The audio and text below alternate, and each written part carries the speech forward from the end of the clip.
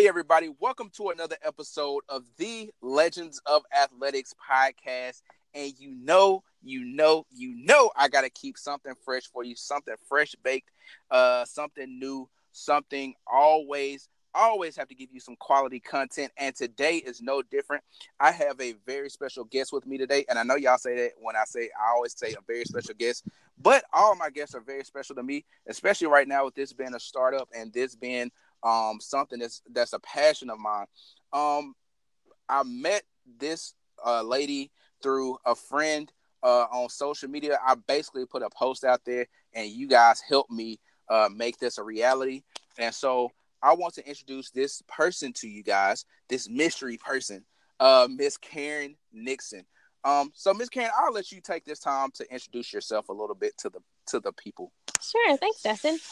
So my name's Karen Nixon, and I live near Nashville, Tennessee. And I have a master's in social work. And so my jobs over the years have included things like I've worked at Vanderbilt Psychiatric Hospital as a counselor and therapist. I've been a behavior specialist for school systems. I've also worked in the adoption field, and so that's what I currently do. And my interest tends to always gravitate towards children and teens, especially who've experienced trauma and who have had just maybe kind of rough starts in life, and how to help them and help them overcome some of those things and help them become, productive citizens. So kind of what we have discussed and kind of what I talked to you about, Miss Nixon. Do you want me to call you Miss Nixon or do you? Karen is fine. All right. I just go. And kind of what we talked about was the ACEs study. And so with the ACE study, I'm sure not everyone is familiar with that. So I'm jumping right into the meat of this podcast. And so, what is the ACE study, and what's the ACE study to start with? Okay.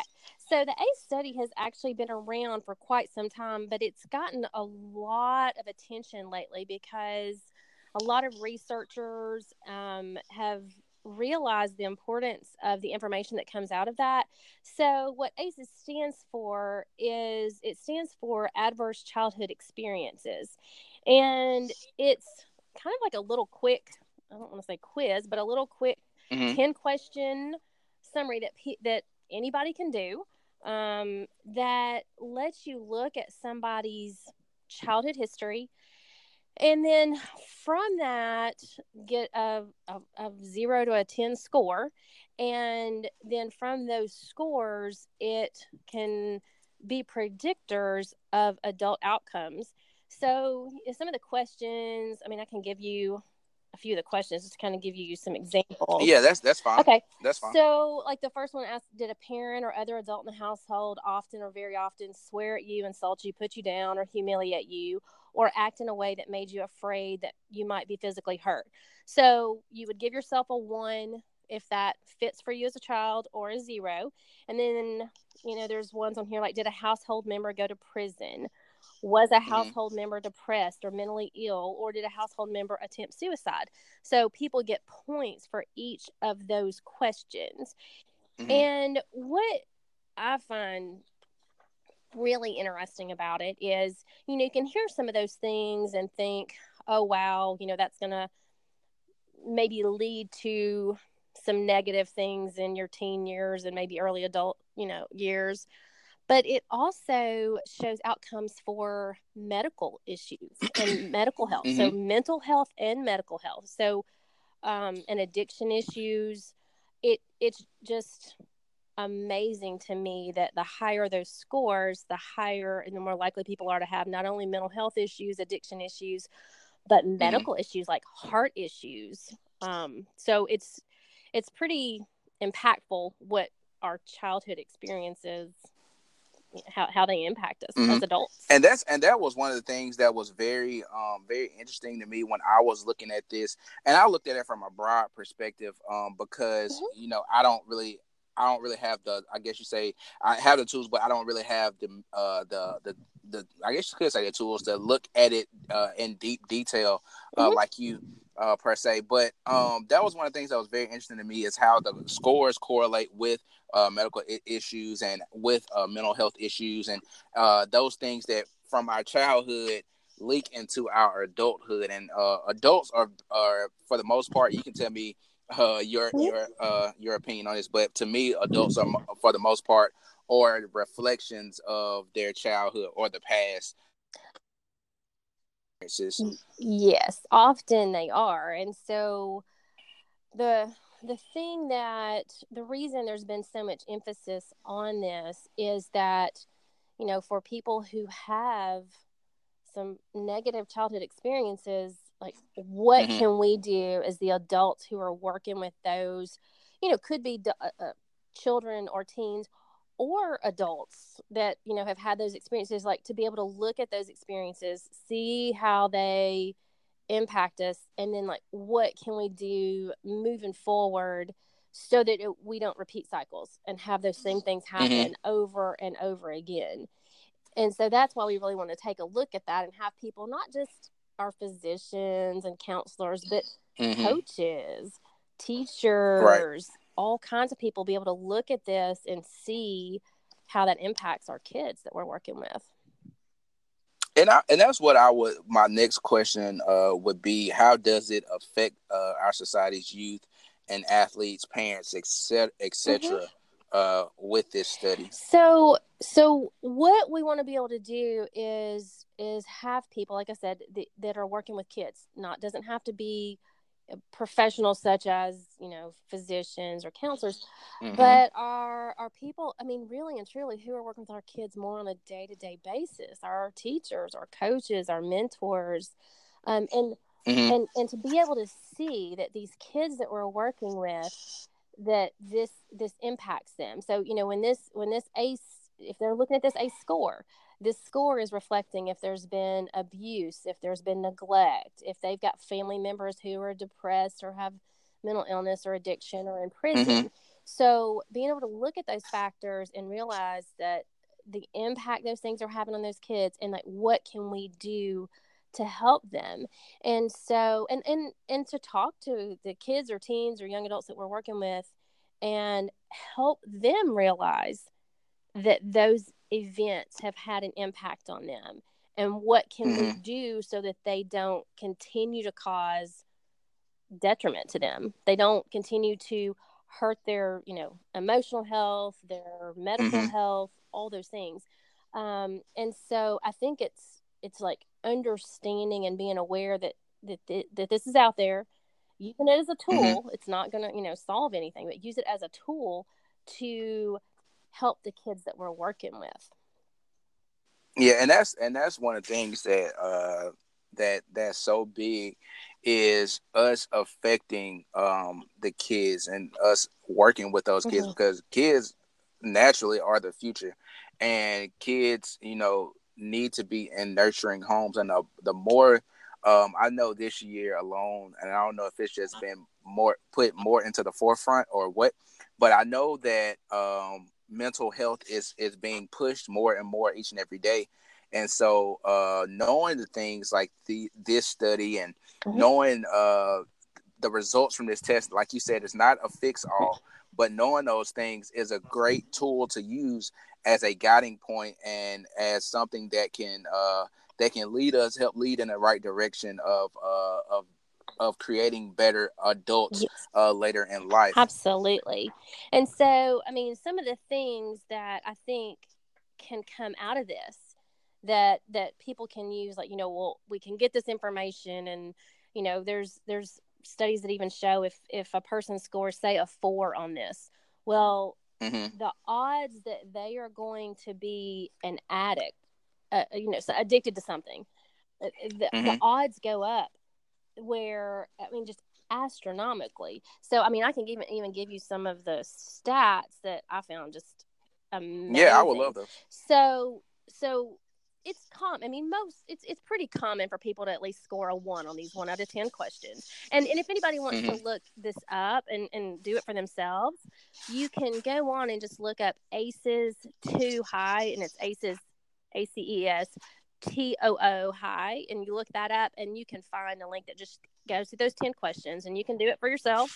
But Mm-hmm. like 2/3 of the people, that take this score at least a 1. So, it's not uncommon to score at least a 1 on this, because most people have Mm-hmm. something that goes on in their life that may be difficult to overcome. But then Mm-hmm. from that, though, that we want to also know that there's 87% chance if you get a score of 1 that 87% have 2 or more. So you go on up from there, and then with that, you have a greater risk of chronic disease, mental illness, being not only being a victim of violence, and so that's why it's so important for us to look at this. The other thing is that which I thought was fascinating, cholesterol scores are higher, which is so odd to me. Like I just don't think of this, but even cholesterol scores are higher. So if a person has a score of 4, so out of 10, they've scored 4, Mm-hmm. they are twice as likely. Well, let's see. They're twice as likely to be smokers, 7 times more likely to be an alcoholic. And they also have nearly a 400% increased rate of attempted suicide. That's huge. Yeah, and that is huge. And now I was gonna ask this question. So with those things, and I think it kind of, like when you said the statistics behind that, it kind of answered some of them for me. But I would say, when you go through these traumatic experiences, do you think that will put you at more of a risk to try these things because you're looking for some type of coping mechanism, or do you think that naturally, I guess, more stress correlates to having more of a higher chance of smoking, a higher chance of drinking, or what have you? I think it's kind of a combination of both, because if you look at it kind of the way you said, it's almost kind of like that nature nurture kind of thing of where is it coming from.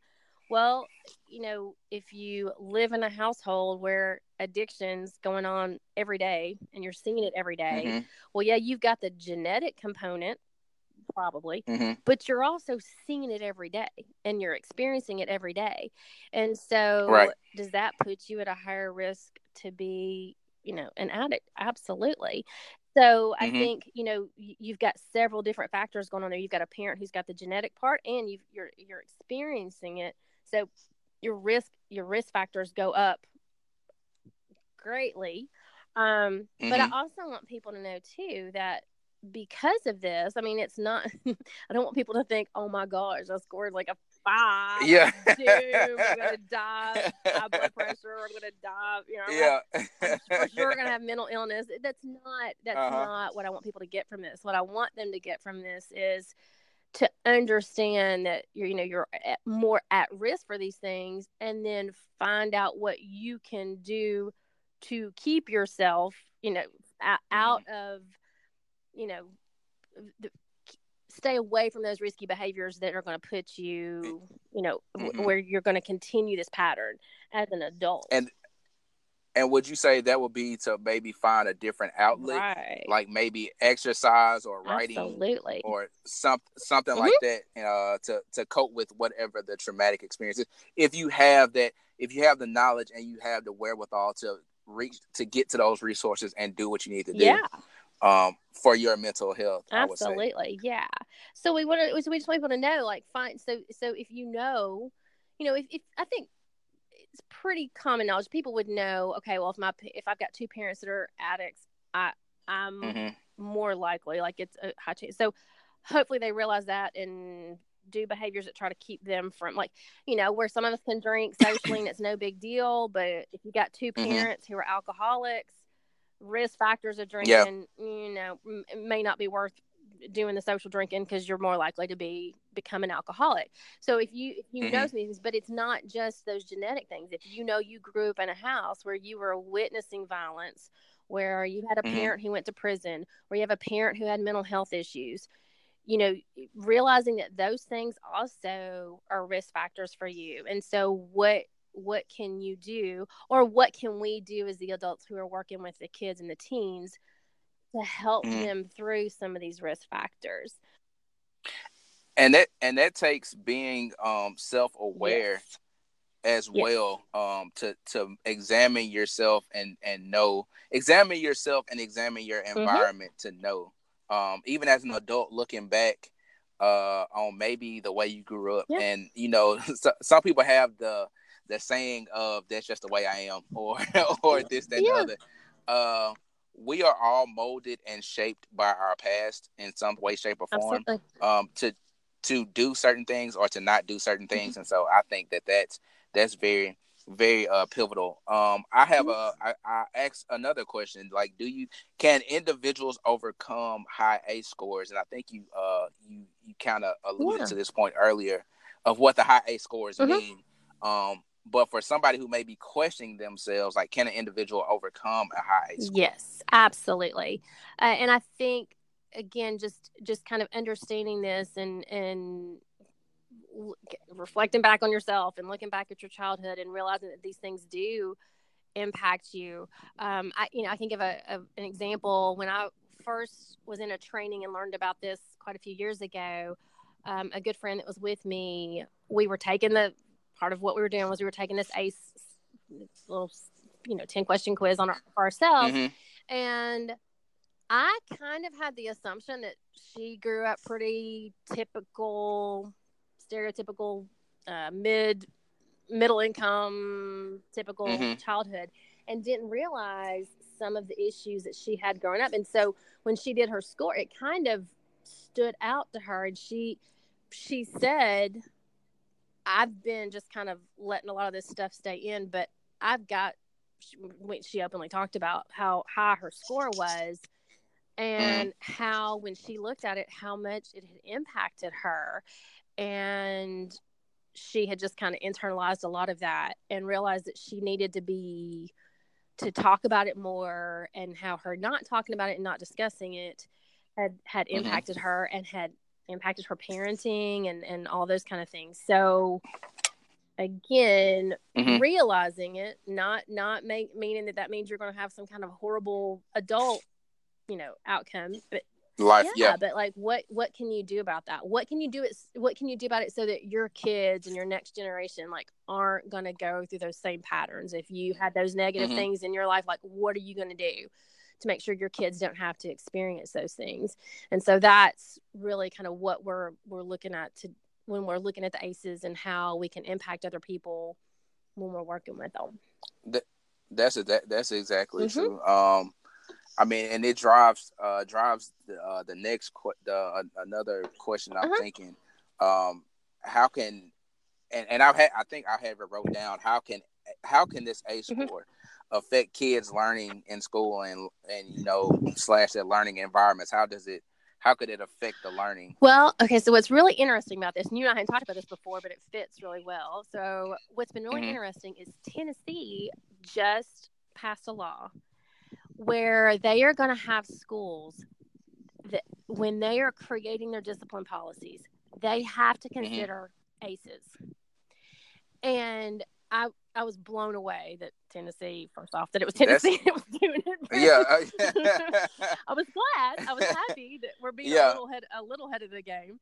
But Well, I will say I'm in Mississippi, which ain't far, but believe me, it we'll probably be I, last. I, I, I have a lot of friends in Mississippi. I feel your pain. We I Yeah, think have a lot of the same issues in Tennessee and Mississippi that we deal with. yeah. So, I was so happy to see that when they're doing discipline policies, they're going to have to think about these things, because when I worked in the school system, I sat on the board with the kids that had zero tolerance offenses. I had to sit and Hmm. kind of almost, it's not a legal process, but almost be kind of their defense person and sit there with them, Hmm. because I worked in special education. So I worked with the special ed kids who had to go there.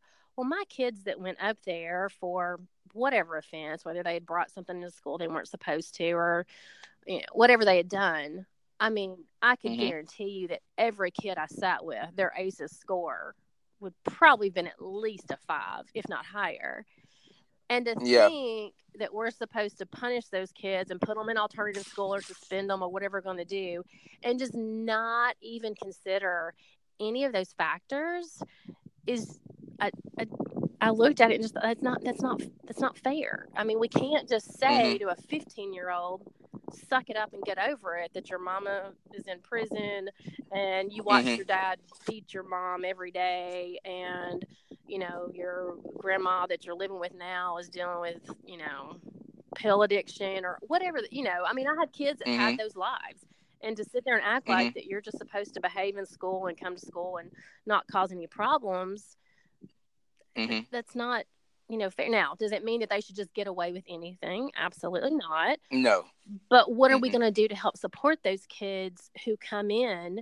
And when I had a kiddo that I'm working with who can't focus on his math because he watched his mom get the crap beaten out of her the night before, Mm-hmm. and we're expecting him Mm-hmm. to sit in class and study for math and don't understand why he's antsy and can't focus. That's Yeah. And you know that's and then that's where you get like some of the diagnosis mm-hmm. for ADHD Absolutely. or things like that. And I was fortunate to have the experience of working within the school Mm-hmm. system for about a year or so before moving Mm-hmm. on. And like I can completely understand what you're Mm-hmm. saying with some of these kids, because I mean, even as an adult, we know being married, whether you're married or not in a relationship, mostly everybody's been in a Mm-hmm. relationship or had family problems before. And you know that whenever you have something like that going on and you go to work, it's hard for you to focus on your work. Right. And so to take a kid and basically put them in a position to be perfection, Mm-hmm. then that's pretty tough for any kid. And I would implore many adults out there that may have a student or a child in certain situations to examine your parenting, but also examine like what's going on Mm-hmm. and examine if it makes sense of the punishment that may be trying to be forced upon the students. I am a proponent for students having a mediator, Mm-hmm. someone there to defend them because they can't speak, they don't have that Right. voice per se. And like you said, you have to, there are consequences to certain actions, Mm-hmm. but we do need to examine those consequences as well. Sure. I think about it like here in Mississippi and Tupelo, especially, Mm-hmm. not Tupelo schools, but some of our county schools, they still have corporal punishment. And that goes for kids that, may be special education or Mm-hmm. special needs, and it goes for the non-challenged kids as well. And I feel like when you have that gray area, especially for special needs Mm-hmm. kids and special education kids, um, Absolutely. what are you creating? Yeah, That's my yeah. like You walk out. You're gonna like if you have a kid that comes to school and he does something that calls for corporal punishment, that kid who watched his, dad or mama's boyfriend or whoever beat up the mom the night before and walks into school and gets in trouble and gets paddled. I mean, what did you just mm-hmm, show that kid who, came out of a stressful situation? You're going to paddle them. Uh, that you basically, Yeah. I guess, enforce your power about fear. Yeah. Yeah. So, I know there's some people that are probably old school people that think, bring back the paddle and do all that. But this is why I in a school system where you don't know a kid's Mm-hmm. history and you don't know their background, I don't see the benefit of it. I don't see how that's going to help a kid. Yeah, because if you come from that environment and then you go to the school and you basically put back in that environment, you never Right. find a way out. Right. And I'll tell you one other thing that I found really interesting, and I found that I thought was really positive too about this law that passed in Tennessee, is that it was, and this is not to get political, but it was put forth by a Democratic, I believe she's a senator over in Memphis, Mm-hmm. and it was pushed through by the governor, who's a Republican. So it doesn't matter which side you're on, and it shouldn't matter which side you're on. Mm-hmm. For something like this, it looked like both parties got together and could actually agree for once that, hey, Yeah. we need to do something, like this is an issue and we need to address it. So I'm hoping that we can see more of that, where both parties, no matter which side you're on, can come together and realize that, this is an issue. And when people start looking at, school shootings, violence, suicide rates, or the addiction rates, I'm assuming you guys have the same opioid stuff going on there. I mean, our opioid stuff's out of hand. It's crazy here. So when you look at all that stuff, where's it coming from? It's coming from, I mean, the vast majority of the people that are in those situations are kids, or as kids experience trauma. So as a society, we need to look at that and say, okay, this is an issue. Like, these are the issues. We've got kids that are experiencing lots of trauma, and what can we do so that as adults, they're not, shooting up crowds of people. They're not, and losing it. Becoming addicts. They're not, doing all those things that we don't want to see in our society. Like, what can we do to help that? And I really do believe it starts with us working with our kids to help, like, a lot of the societal stuff that we've got going on. Yeah, and I was gonna say, and we're talking about the school system, and I know, I think you've kind of answered this, but do schools use ACE? Do schools use ACE? Is it widely popular yet, or is it something that's kind of not building now? Not yet. I think it's starting to trend, because it is, even though this is an older study that was done quite a few years ago, it is now, like, getting a lot of attention, and so it's really being strongly pushed for. I think this is really cool. For pediatricians to look at this, so that they can start doing referrals if they have kids that come into their practice that have high ACE scores. Well, if they've got a high ACE score, then what kind of services might they need to help them, through that. It is being talked about more in school. So, like, that's the perfect example. Like, I was really surprised that Tennessee did that, but I was so happy to see it, but I was surprised. So you're starting to hear about it more in schools. It's being pushed kind of throughout, like, anyone who's working with kids, for them to really look at this and think about how it impacts the kids you work with. So it is gaining more and more steam. The one thing I'll add, though, that I think is interesting is, like I said, because this was done so long ago, there's a few of the factors that people look at, like, today's society, and realize there's some things that were kind of left out of this. And so there's even some more kind of additional questions that people are working on to add to it, because some of the things that they consider that might have been left off were, like, stressors outside of the house. So when you've got a child who lives in a violent neighborhood, well, this ACEs doesn't really discuss that. But if you're, maybe you're in a home that they're doing the best that they can, but you're in a neighborhood where you hear gunshots, every couple of nights or so, that's a stressor. I mean, you can, that would be that's true. If you're living in poverty, if you're dealing with racism, if you're dealing with discrimination, if you're dealing with isolation, chaotic environment, if you're in an area where you don't have good services, like, those are all also probable things that could add to your ACEs score that doesn't really address. And so then they're going to they're trying to kind of look at ways to kind of add to some of those things. But for right now, using those 1 through 10 questions, and then maybe eventually they'll get to the point where they can add in, some of these other factors that are certainly factors that should be looked at. But at least it's a starting point, and it's a starting point that people can look at and realize, needs to be addressed with our kids. Yeah, and I think that's huge, actually, to take into consideration the environment, the things that can't be controlled, such as finances and things like that, because we can control them with the finances that we make, but everybody doesn't have that luxury.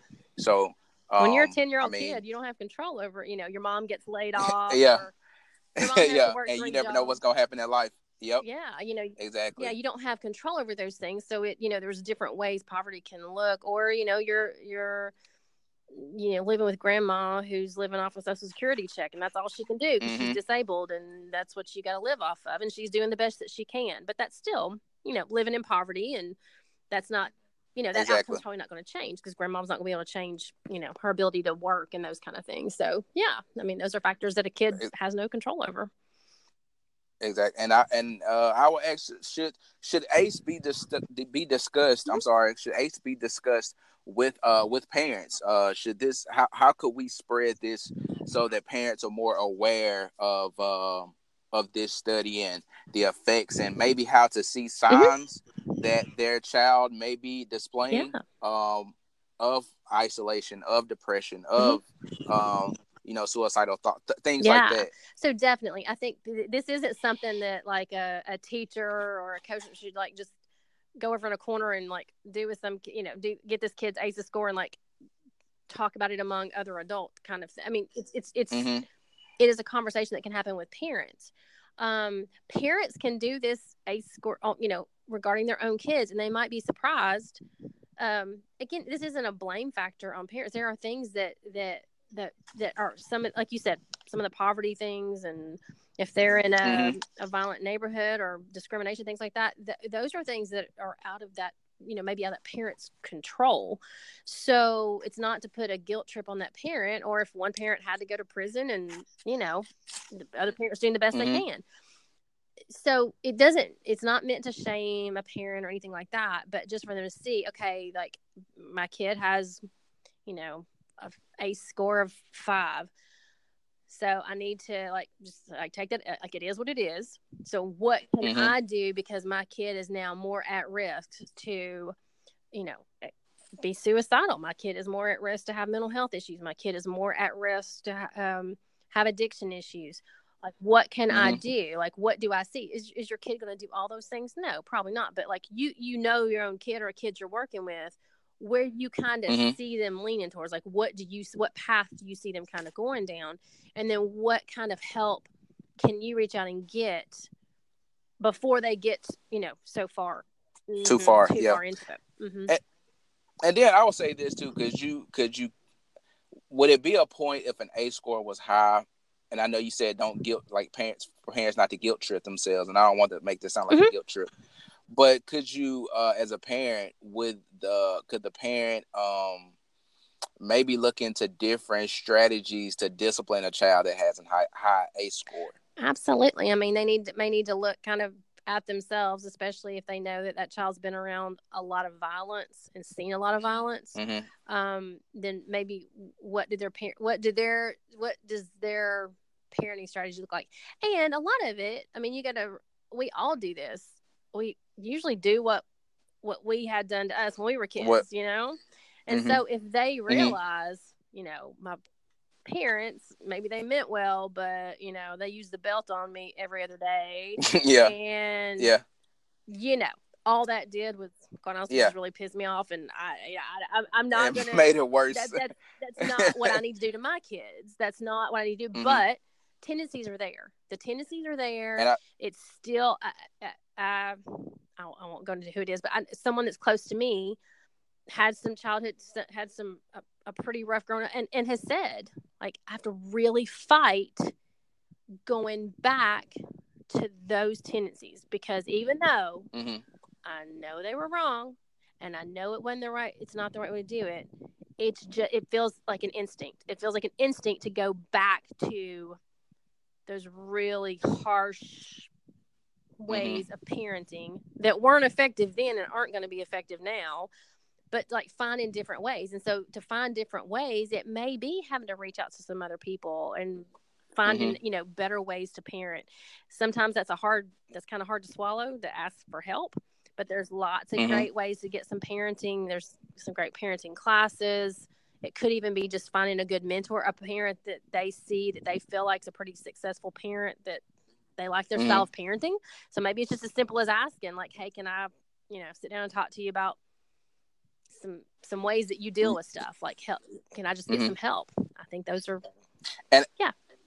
And you said something that was very important. I think you have to take the things that that were done to you as a child. Mm-hmm. Not saying your parents are right or mm-hmm. wrong, but be able to filter those things between what was positive and what could be used to better Yes. a child, and what was just a waste of time. Absolutely. Or like you said.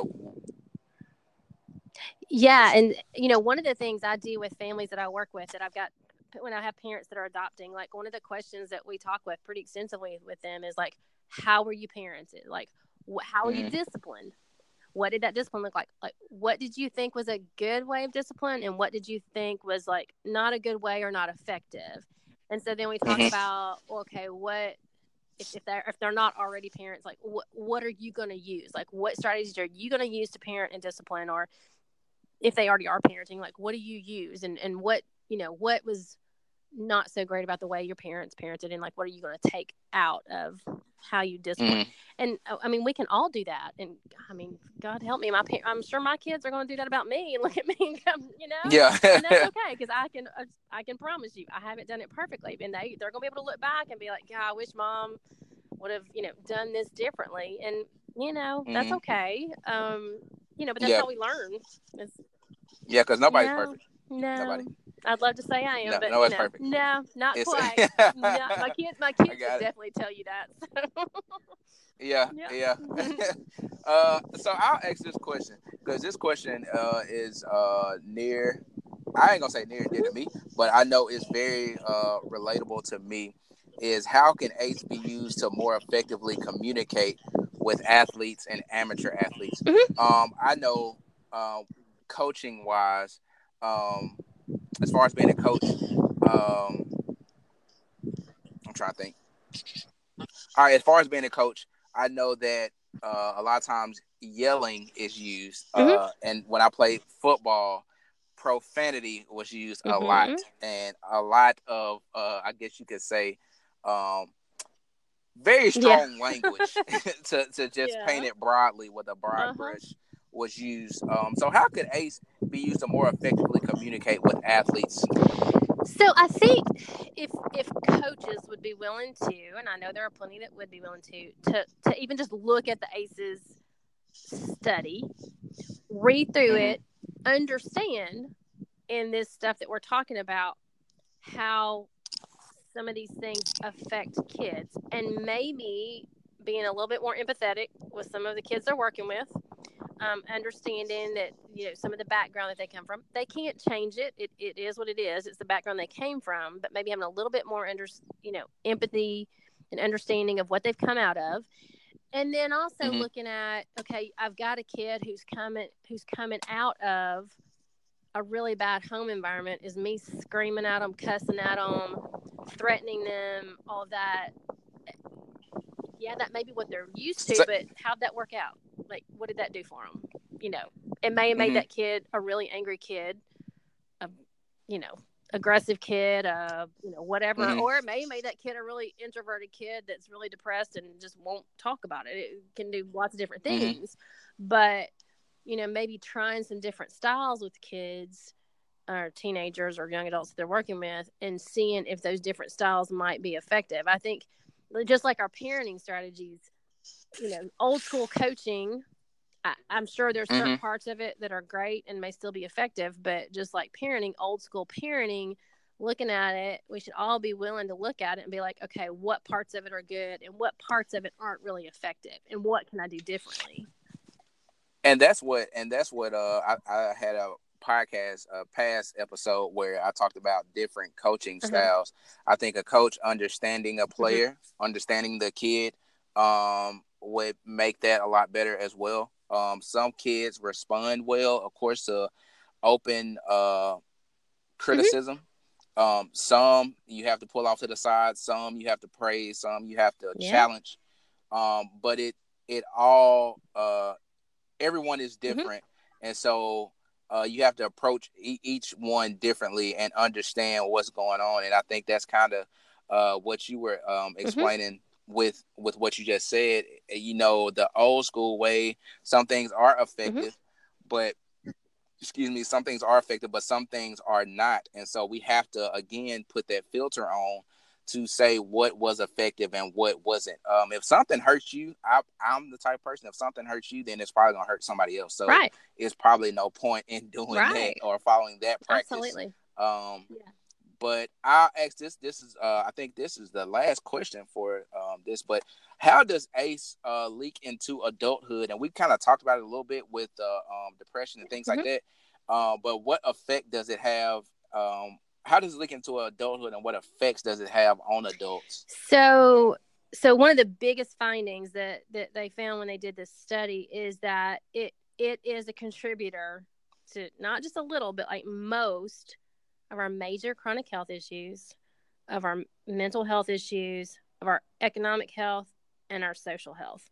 So when you look at all of that and how these ACEs scores, I mean, it's such strong predictor of those things. Mm-hmm.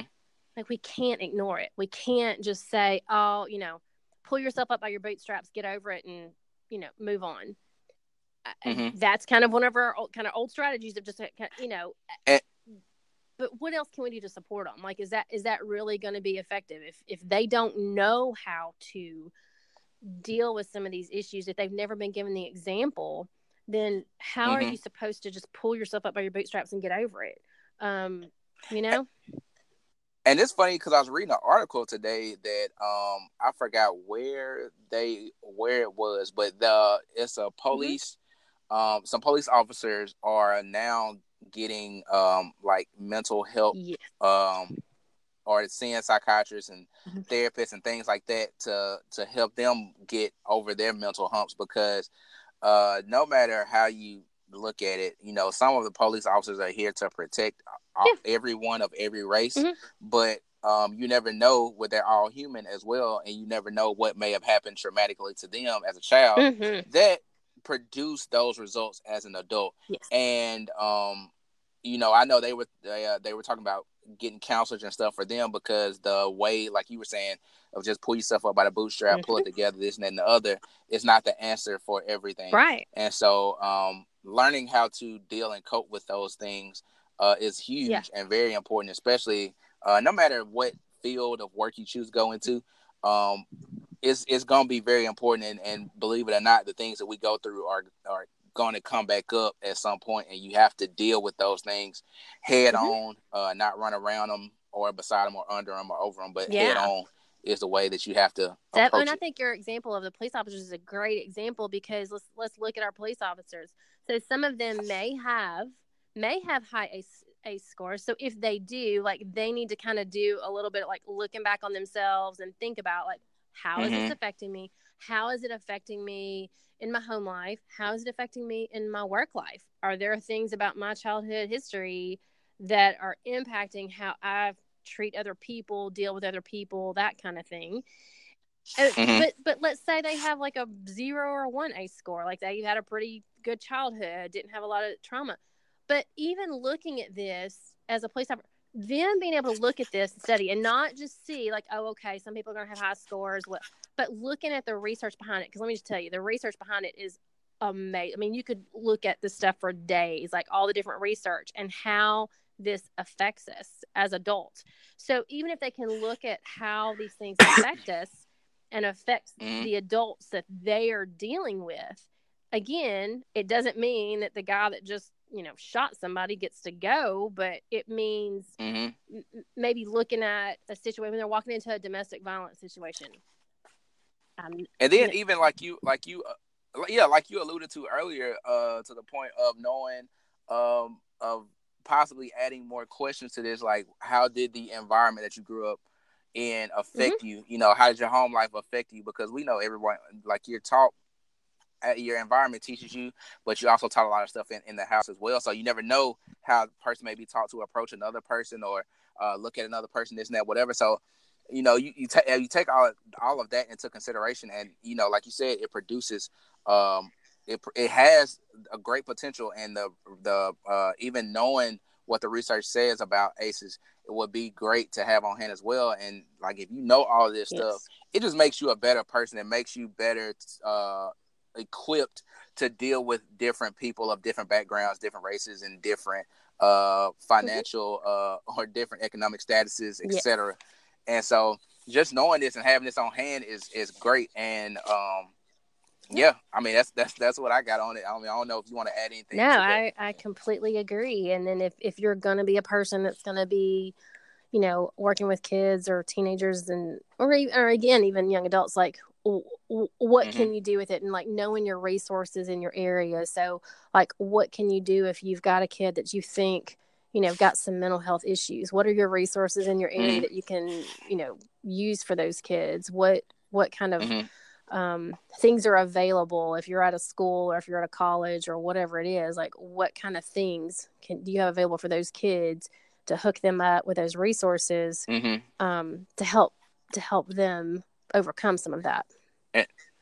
And don't be afraid, anybody out there, to know what the resources are, but also don't be afraid to utilize those resources. And you don't have to broadcast stuff, but if it's a kid that comes to you in confidentiality, then help them in confidentiality. Absolutely. You know, because we want to keep the door open to help young adults, young kids, this, that, and the other. And if you are an adult and you feel like, hey, I've looked at this study, I've taken the test, and I feel like I have a high score and I need some help, don't be afraid to reach out and ask for help, because it's going to just make you better in the long run. And it doesn't have, again, that doesn't have to be broadcast, but, you know, if you need help, seek help, and get help. And that would be my take on it. Absolutely. I think that's a great take on it. You got anything else you want to add before we go to the next portion? I think we've covered it. But like I said, if people want to go look at the research, there's a ton of research, and it's really interesting.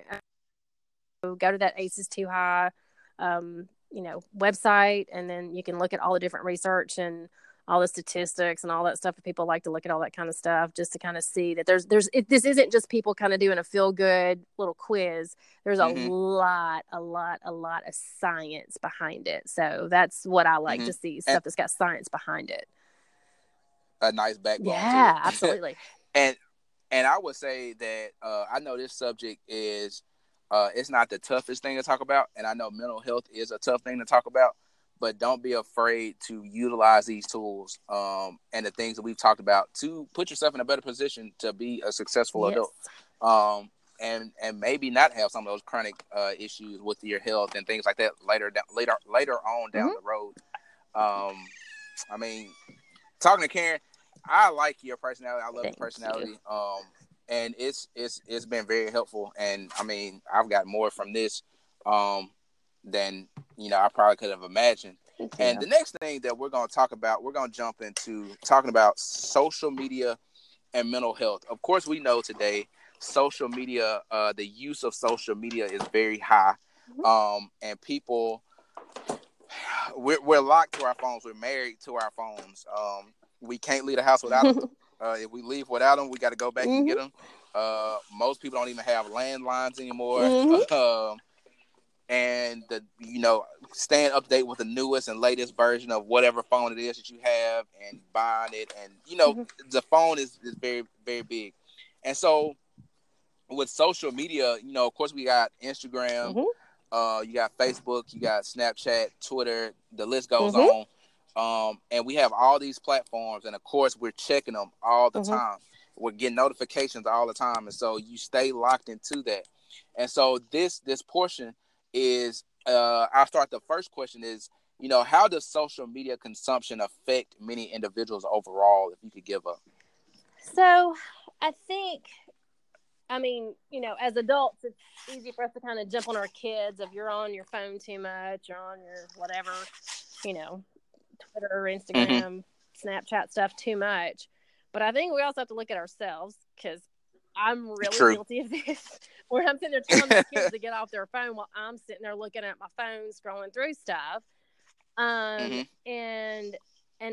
I have to set limits on myself. And I really hate setting limits on myself, but I have to, because I find myself getting way too tied up and looking at different, you can go down so many rabbit holes when you start looking at different, people post articles and people post things. And I do find it interesting, but then I can start reading that. And then there's another article to read, or there's somebody, different things going on in the news. You want to read that stuff. And so I think first thing we have to do as adults is look at our own social media usage and how much we're using it and how often are we doing it.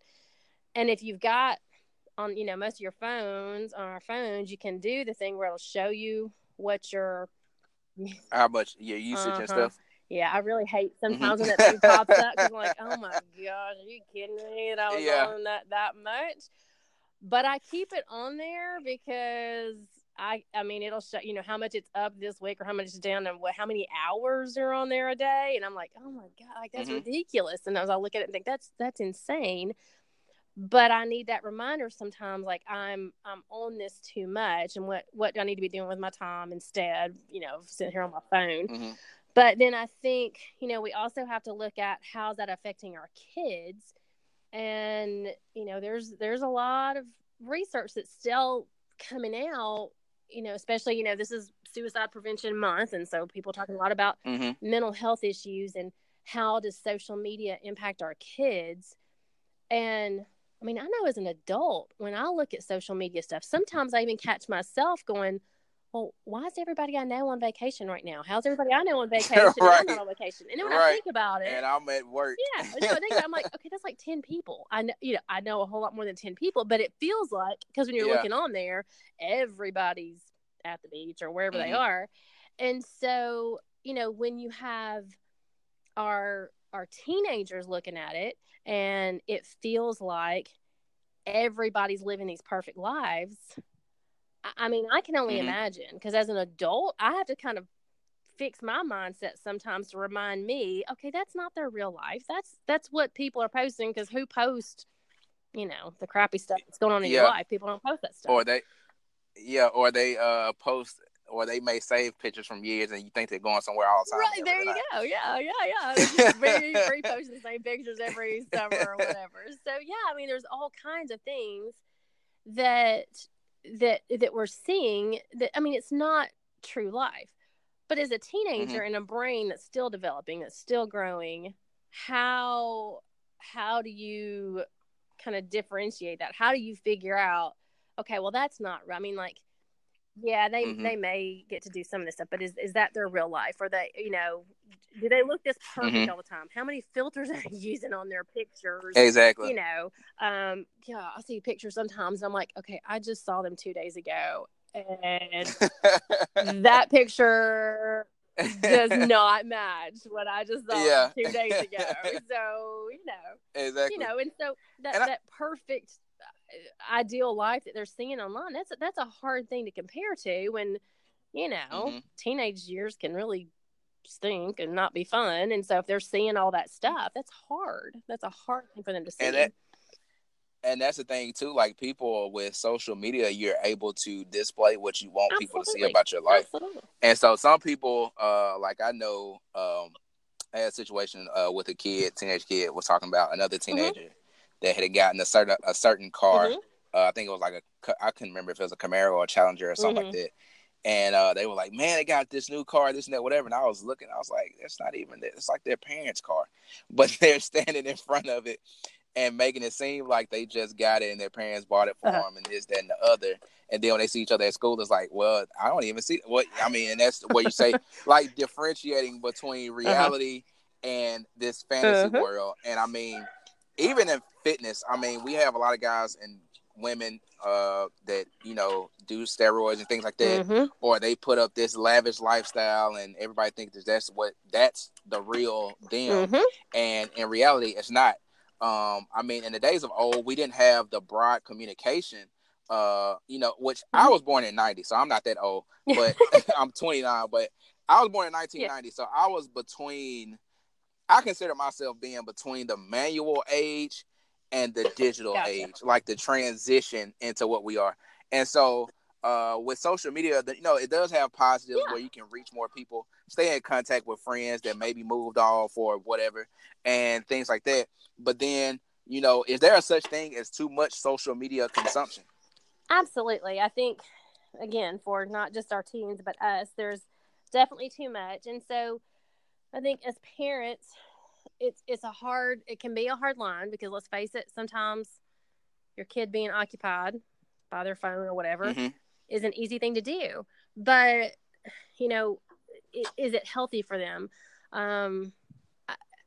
I get really concerned when I go into restaurants and the whole table of people is, they're sitting there on their phones and no one's even having a conversation because everybody's checking their phone. Is that like a good way to truly, communicate with people and learn how to socialize and all of those things? I mean, I think that side of it definitely does worry me. There are sides of it that can be positive, though. There's ways that kids can connect and us as adults can connect that can be positive. But as the parents of these kids, kind of teaching them early on responsible ways to do it, technically they're not supposed to be on Snapchat, Twitter, Instagram, any of that till they're 13. I got a 10-year-old. That's a hard. The majority of her friends are on Yeah. something. And they have yes, phones at 5. yes, yes. And she cannot understand why why I'm not getting her a phone at 10 years old. I'm like, just you Yeah. don't need what do you need a phone for? You're not getting a phone at 10 years old. But Yeah. she has friends who are on Snapchat, and we have said absolutely not happening. And it's Yeah, wild. yeah, but there's a lot of them that are already doing that, and parents can say, I'm monitoring and I'm watching it. You can't monitor and watch Snapchat. You can't. That stuff, You no, can't. No, it's no, impossible. you can't. And our kids who don't understand about the internet and God, some of the evil in the world. I mean, my child's pretty naive because she's 10, and I want her to be naive. Doesn't understand about predators and sick Yeah, people things like out that. there.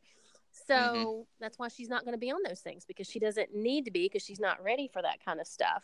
Yeah, For because it comes with another level of responsibility. Right. So, but I'm listening to you. For her, what we've started out with is she will do like little group chats. She has an iPad that she uses at certain times, and she can do group chats with her friends, and we're always kind of somewhere around. And that's kind of her start into just, but it's not on a social media thing, but they're just kind of, FaceTiming with each other and stuff.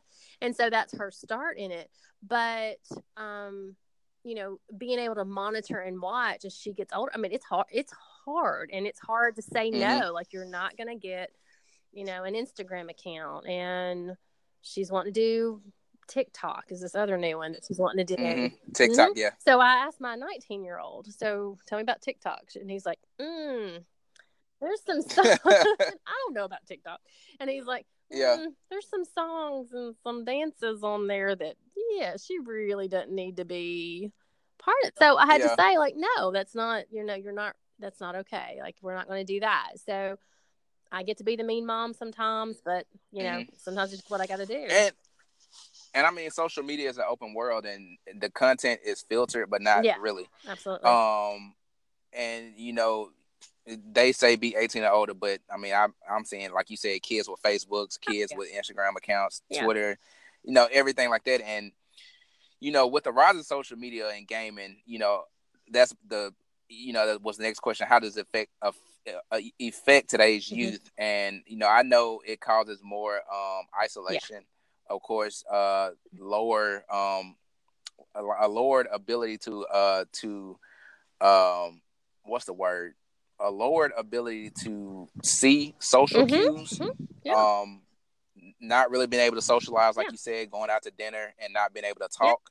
And think about the social inhibitions too. You know how this is. People online will say a whole lot more than they're going to say to someone. And then when you see them in person, when you see them in person, it's nothing. Absolutely, it's nothing at all. Yeah, and so do they understand how to filter that when someone says something really mean, or someone says something, snaps back on them or whatever, that would have never done it? Yeah, internet trolls versus something that's real. Yeah, because you got a lot of power when you're sitting behind the screen, but when you're doing it face to face, not so much. But kids trying to filter that's really hard. There's even a term, you may have heard it before, but it's called Facebook depression, that's kind of been used. That now I don't think younger kids, I know my 19-year-old has nothing to do with Facebook, and my 15-year-old has nothing to do with Facebook. I think it's like the old people thing, like that I do. But there's still just kind of the term they use, that's it's talking about kids' use of social media and like the depression that can result from that. So I think as parents, it's our job to stay on top of that. And again, it's kind of a pain, but my kids, well, not my 19-year-old, but my 15-year-old knows. I mean, I'm not trying to get into his every conversation, but he knows, like, his phone is my phone. His phone's not his phone. If I want to look on his phone, I'm going to look on his phone. But I also don't set designated times, because I'm not stupid, that I'm going to say, like, I'm going to look your phone every night before you go to bed. Well, of course he's going to know. Yeah, because it gives time to, just clean it all out. So at any moment, we may I may not look at it for a week. I may look at it 2 days in a row. But I can look at it at any point in time. Another thing I think that's really good is to kind of try to keep up with, what are the latest trends. It was really cool. Mm-hmm. And I thought it was really neat that happened today. My kid's principal sent out an email because he's really big on this. And he sent us an email that talked about the latest apps and what they all do and what they're all for. I hadn't heard, I mean, it was a list of 15. There were 3 on there I'd never heard of. And then it said kind of what the danger could be in some of those. And so I think if you've got people that are dealing with parents and you can do that for parents, like if you're, kind of more up on the social media stuff and you got parents who are willing to listen to that, like do that for your parents. Because what a great way, like I'm going to go through that list and look at them, and I'm going to be looking at my kid's phone and just see. It doesn't mean he can't have any of those, but I just need to make sure kind of like some certain filters are on and things like that, because some of them have locators on them and that kind of thing. And he probably doesn't know that. Like he probably sincerely doesn't know some of those things that I need to cut off or change on some of the settings if he has some of those apps. So I think if you're one of the, techie people that can help some of your parents out, even if you're like a coach or you work with, different parents, like say to them, like, hey, here's a list of some of these apps. You might want to check your kid's phone and see if they're using them. And I think that having a limit on social media time is a great thing. Absolutely. Because kids do need to learn how to be social with more than just their hands. So you have to make eye contact, you have to talk, you have to look at people, and you have to interact with people. So I know those things are very important. And so I'm thinking, how can we talk about kids, and we both have experiences with kids. How can kids be monitored to take care of themselves mentally? I know you kind of alluded to this point earlier. To keep them in a healthy space mentally, with the social media consumption, as well as adults. I know for adults it's probably a little easier. Just self-regulate yourself with your social media use. If you see that it's causing you to have mood changes or causing you to feel less about yourself, because like you said earlier, none of us are gonna post when we're going through some crap. We're not. But we will post the good times. But how can kids be? What would your take be for the kids and adults for that? So I definitely think that like setting some limits, setting some screen time limits, setting some social media limits. There are things you can put on their phone if you want to go that far. And I think especially when they're getting started, you need to, that where you can see their text, you can see their Instagram posts, you can see who's sending stuff to them. My oldest, when he first started with Instagram, I started noticing, because I was on Instagram with him, more or less just kind of watching, and he wasn't doing anything wrong, but I started seeing some posts that I thought, that's it was suggestive. It wasn't. You see, I saw some patterns, and so then I started asking, like, wait, who is this person? Like, who is this? Oh, well, so and so knew so and so, met them when they went on vacation. I'm like, do you know this person? Well, no. But so and so does. It was more about getting all the friends and getting all the likes and all that kind of stuff. And I was like, no. Like, you're not gonna be Instagram. You're not gonna be following these people that you don't know, like that you're not friends with, that you don't go to school with or play sports with or whatever. We're not going down that path. So even just doing those little things, like kind of monitoring some of that, but of course I have to, like, as he got older, I had to cut some of that loose, and I had to gradually because he's going to have to learn to do it. I had another one of his friends whose parents didn't let their kid have a phone, a smartphone, until he graduated high school. Now, I also know that kid kind of went a little bit nuts after he got out, Yeah, just went crazy. Yeah, because if you've never had any access to it, and then all of a sudden you've got full access to it. So I think it's time, and I mean, I'm still learning this. It's still really hard for me too to find that balance of, yes, giving them some independence so that they can learn how to manage it, but also monitoring it, and staying really heavy on monitoring it up front, and then gradually letting it go some as they get older. Because obviously my 19-year-old, I don't see anything on his phone or look at his phone for anything. He's 19 years old. That's not my place.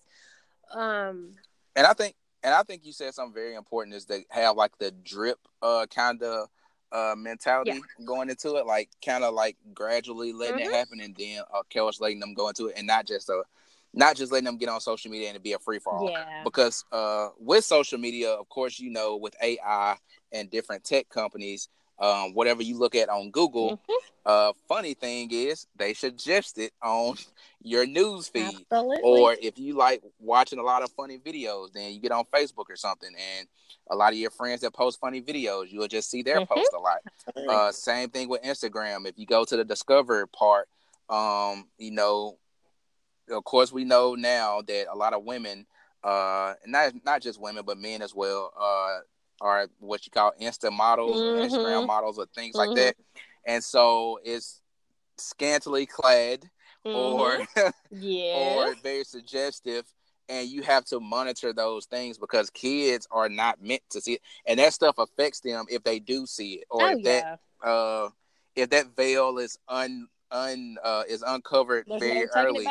There's no taking it back. Yeah, because once it's just like toothpaste, once it's out, that's no it. Getting it like back you can't push it back in no matter how much you want to. So so you have to monitor those things, and of course, with teenagers and especially teenage boys, stuff like that. Of course, some stuff you just have to keep a watch on it. And like you said, the older they get, gradually just understanding and letting the rope go until they reach adulthood.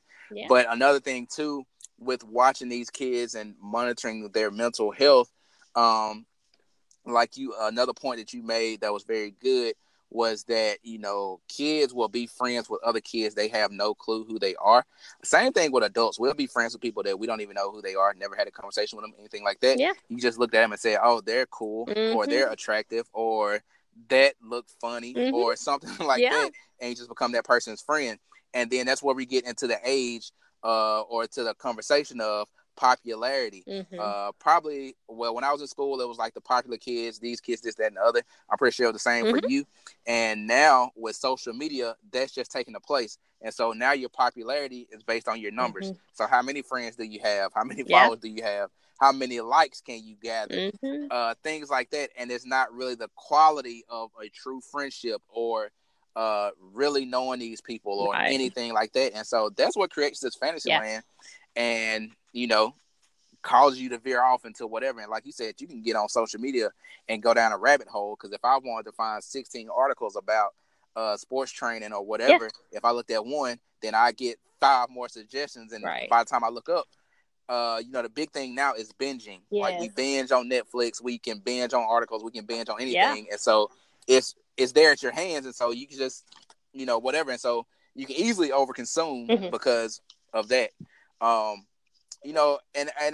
And I guess the other question is, how do we as adults determine too much social consumption, and what are some alternatives to keep healthy boundaries on social media use?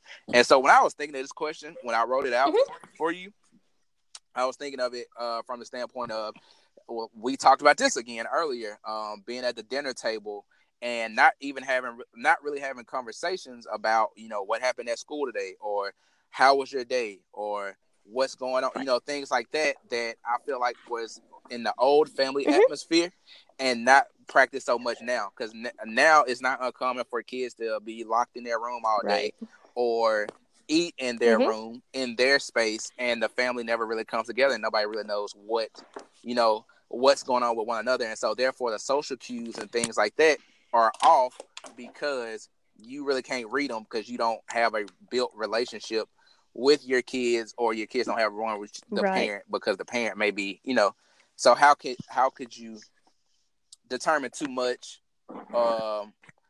and what are some ways that you may be able to keep a healthy boundary on that? So I think just knowing your kid and knowing your kid's ability to, how are they handling day-to-day life? How are they handling school? And if you see, changes in their personality, you see them becoming more withdrawn, you see big changes. I mean, honestly, with my own daughter, just with her doing the FaceTiming stuff, like just that, because that just started this summer, I had to put a limit on it, because I realized, I mean, there was one day there was like 40 some odd back and forth contact between this group of girls. Oh, they talk a lot. And then I realized, I mean, I saw changes in her personality. I saw her get a little bit more snippy. I saw her get a little bit more, just stuff where when I was having to limit some stuff, and I was like, yeah, we're gonna have to put, like, curb some of this. Like, I can't say you're gonna be able to be on here and you can FaceTime with your friends and it'll all be fine. I had to put a limit on it because it was affecting her, and that's just that. I mean, that's not even social media. So when you see some changes in your kid's personality, like, you know, look at what's going on around them and see if, you know, that could be, and just, I mean, like you said, spending time at dinner together, it seems like it's so simple, but how many people really do that? How many people sit down at the dinner table and put their phones up? Again, there's plenty of things I mess up on, but my kids,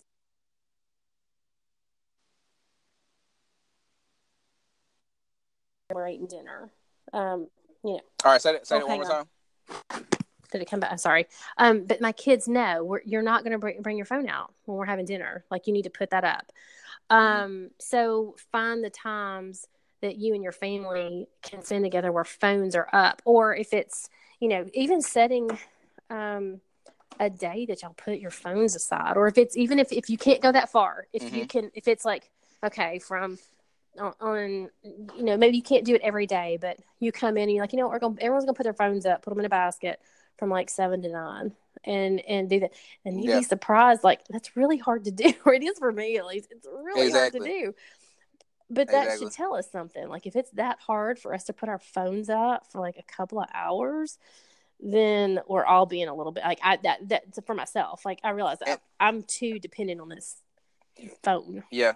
And I would say, and even like you said, like, just limiting stuff, because, like, seeing the behavioral changes in your child, and, like, even with boys, I know they like playing video games, but the thing is, if you want to see if they really have an attention span, make them turn the video game off and put the phone up, and I guarantee you they'll go to sleep. Yeah. Because the attention span is lower, the creativity is lower, and so they get bored a lot quicker. Like, it's like, like, the first thing they'll say is, like, I have nothing to do. Oh yeah. And so, I mean, even with now, like nowadays, kids don't really watch TV as much. It's more, it's like you watch TV, but it's more so like Netflix and stuff like that, or Hulu and all that, Sling TV and all that stuff. Yeah, and so it's not really like just watching TV. So even that's boring. So it's like, just think about it. How many of them even watch like an hour? You know, like when we used to watch like hour-long shows. Oh, no. I mean, they might watch a movie or something, but most of them are watching quick clips. They're like, you know, short and even clips and stuff. 5 minutes, 10 minutes, and they're swiping and moving on to the next one, because that's the attention span that they've got for this kind of stuff. And even with that, like, you know, if they do choose to watch something for an hour or watch a show, like, they're binging it within a week, and so it's and it's like, all done. Like, it's no patience. Like, it's like, all right, I'm done. That's it. I've already watched it. They don't know the joys of having to wait for the next week for the next thing to come out. Like, you just have to. You don't have to practice patience. You just do it. You don't wait for anything. And I think this, if parents, you know, realizing when you're handing the 2-year-old your phone, I get it. Everyone has those moments where you're in the grocery store and kids start screaming or whatever, and you just need a little bit of a distraction for a minute.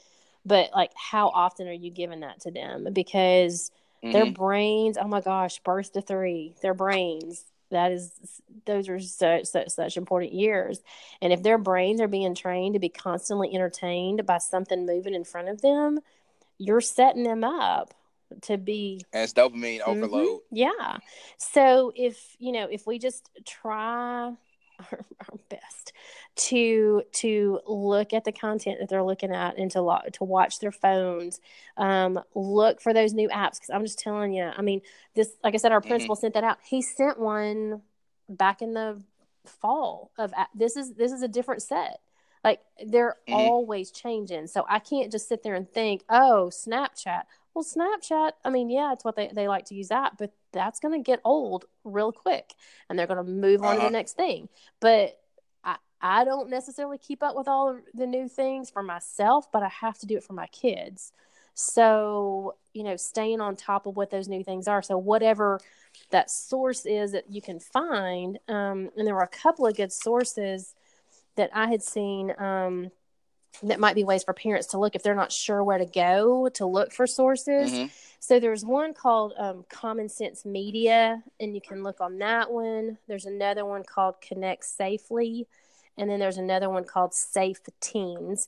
And you can look on those websites, and then any of those three can just be good guides of like how to help your teens with social media. Because I'm just telling you, like, you can't just cut them loose with this stuff. It's just, there's so much. And if you talk to like when I've I'm pretty good friends with the youth pastor at my church, and he's told me, we think about the content they're getting into, but he's told me the number one thing, and I've heard this from multiple people that deal with teens on a regular basis, is porn addiction.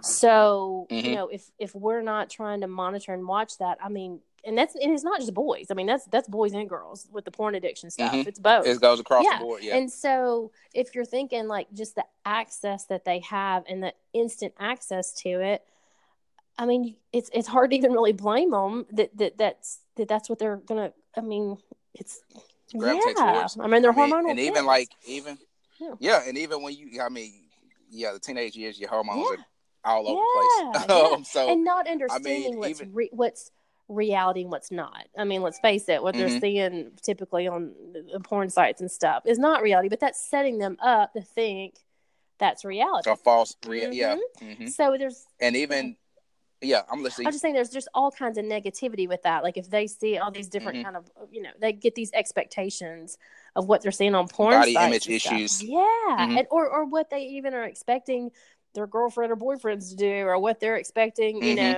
their sex life to be when they're older, those things are not reality, but when all is what you're seeing on the internet, it creates your reality for later. Absolutely. Which you set yourself up for disappointment, and you set yourself up to be depressed and things like that, because that's not right. Reality. And so, you think about things like even with the phones and stuff, like when you give a kid a phone, I mean, even these phones now, like you have if you go to your Safari on your phone, you have the regular screen, like the regular thing. Then it has like the private thing, which is like the incognito window or whatever it is. And, you can go to that and it doesn't save anything. It doesn't do this, that, and the other. And so kids aren't crazy. Oh, no. Like they'll show you what you want to see, Absolutely. but you won't know everything. Yeah. And so that brings like to the last question. Is social media, or this game and swipe culture, gaming culture, things like that, is it causing more depression, anxiety, and loneliness? With us being able to connect to the world more easily and spending less time face to face, how's that affecting our society? Most of the research is showing that it definitely can cause those things. So it's again about showing our kids how to do it responsibly. It is there, it's out there, it's part of the world. Like they're gonna have to learn how to navigate it, because it just is. I mean, you're not gonna function in our society where we are today without knowing how to use the internet and how to navigate all of those things and being able to understand how to do it safely. So but teaching them the responsible ways to do it.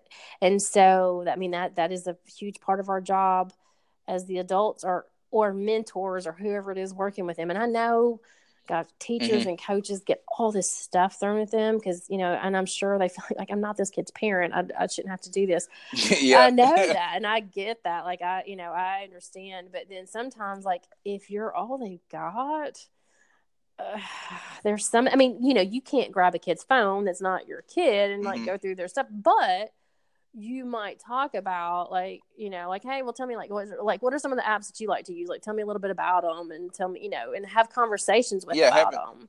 Having a healthy conversation. That was exactly what I was not necessarily lecturing them, just talking to him about it. Like, how do you use it? And show, like, you can't like show me, like, I've never heard of that one. Like, let me see. Do you mind if you can show me it on my phone and you can show me how to use it? Like, I'm curious. I want to know like what's the newest thing, and letting them walk you through it. And then if you see things that are red flags, like that the location thing is on, that they could be, you might be able to say, oh, you know what this is, like I could see how this could be a really fun app, but you might need to know, like, whoever you're talking to, like, they can see where you are. So let me show you, if you don't already, like, they shouldn't know, most kids know, like, let me show you, make sure your location stuff is turned off so that they're not seeing where you are. And Because it could be a Oh my danger, like you gosh, yeah. said, with predators and stuff like that. Absolutely. Like, you never know who you're talking to. Absolutely. So, just kind of teaching them as best you can what some of those things are, and working with them that way.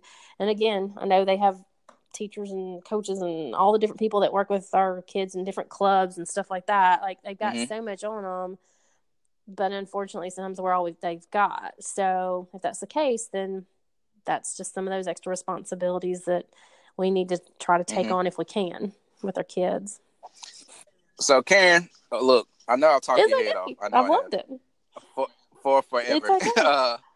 I've loved having you on this podcast. I mean, you have a great Thank personality, a you. very, very, very knowledgeable person. I don't think I asked, how many years of practice do you have with counseling and things like that? So I started at the psychiatric hospital at Vandy right after I got out of when I got done with my undergrad, and that was 93. So I've been doing some form or fashion since Plenty, 93. Yeah, so pretty good while. Yeah. plenty. And I've enjoyed Thank having you on you. this podcast. I mean, it's been very I discuss everything from sports training, like when I emailed you and things like Yeah. that. It's everything from sports training to mental Mm-hmm. health to just overall health in general encompasses It so does. much, from spiritual to emotional to mental, physical. Mm-hmm. Everything is all wrapped into that bubble. And so these are the conversations that we have to have, not just as parents, not just as coaches, not just as kids, athlete, non-athlete, whatever. These are the conversations that we have to have. These are the tough conversations. And these are also the conversations that help us to look into the mirror and examine ourselves, because none of us are perfect. But we do have to take time to examine ourselves and see where we are and what we could, how we could better ourselves. Because in life we are forever students. Yes. We're forever learning something. We're forever trying to get better and things like that. And so I appreciated having you on this podcast. I mean, I know I was a random dude Hey, asking, could I'm you jump happy on? to do it. I've enjoyed it. But I thoroughly enjoyed Thank having you so you much. for sure. Thank you. The last question I'm gonna ask you is if you could leave us with one or more mental health tips to put into practice for our daily lives, what would it be? So I think, well, I'm trying to do this in a long 2-wordy thing.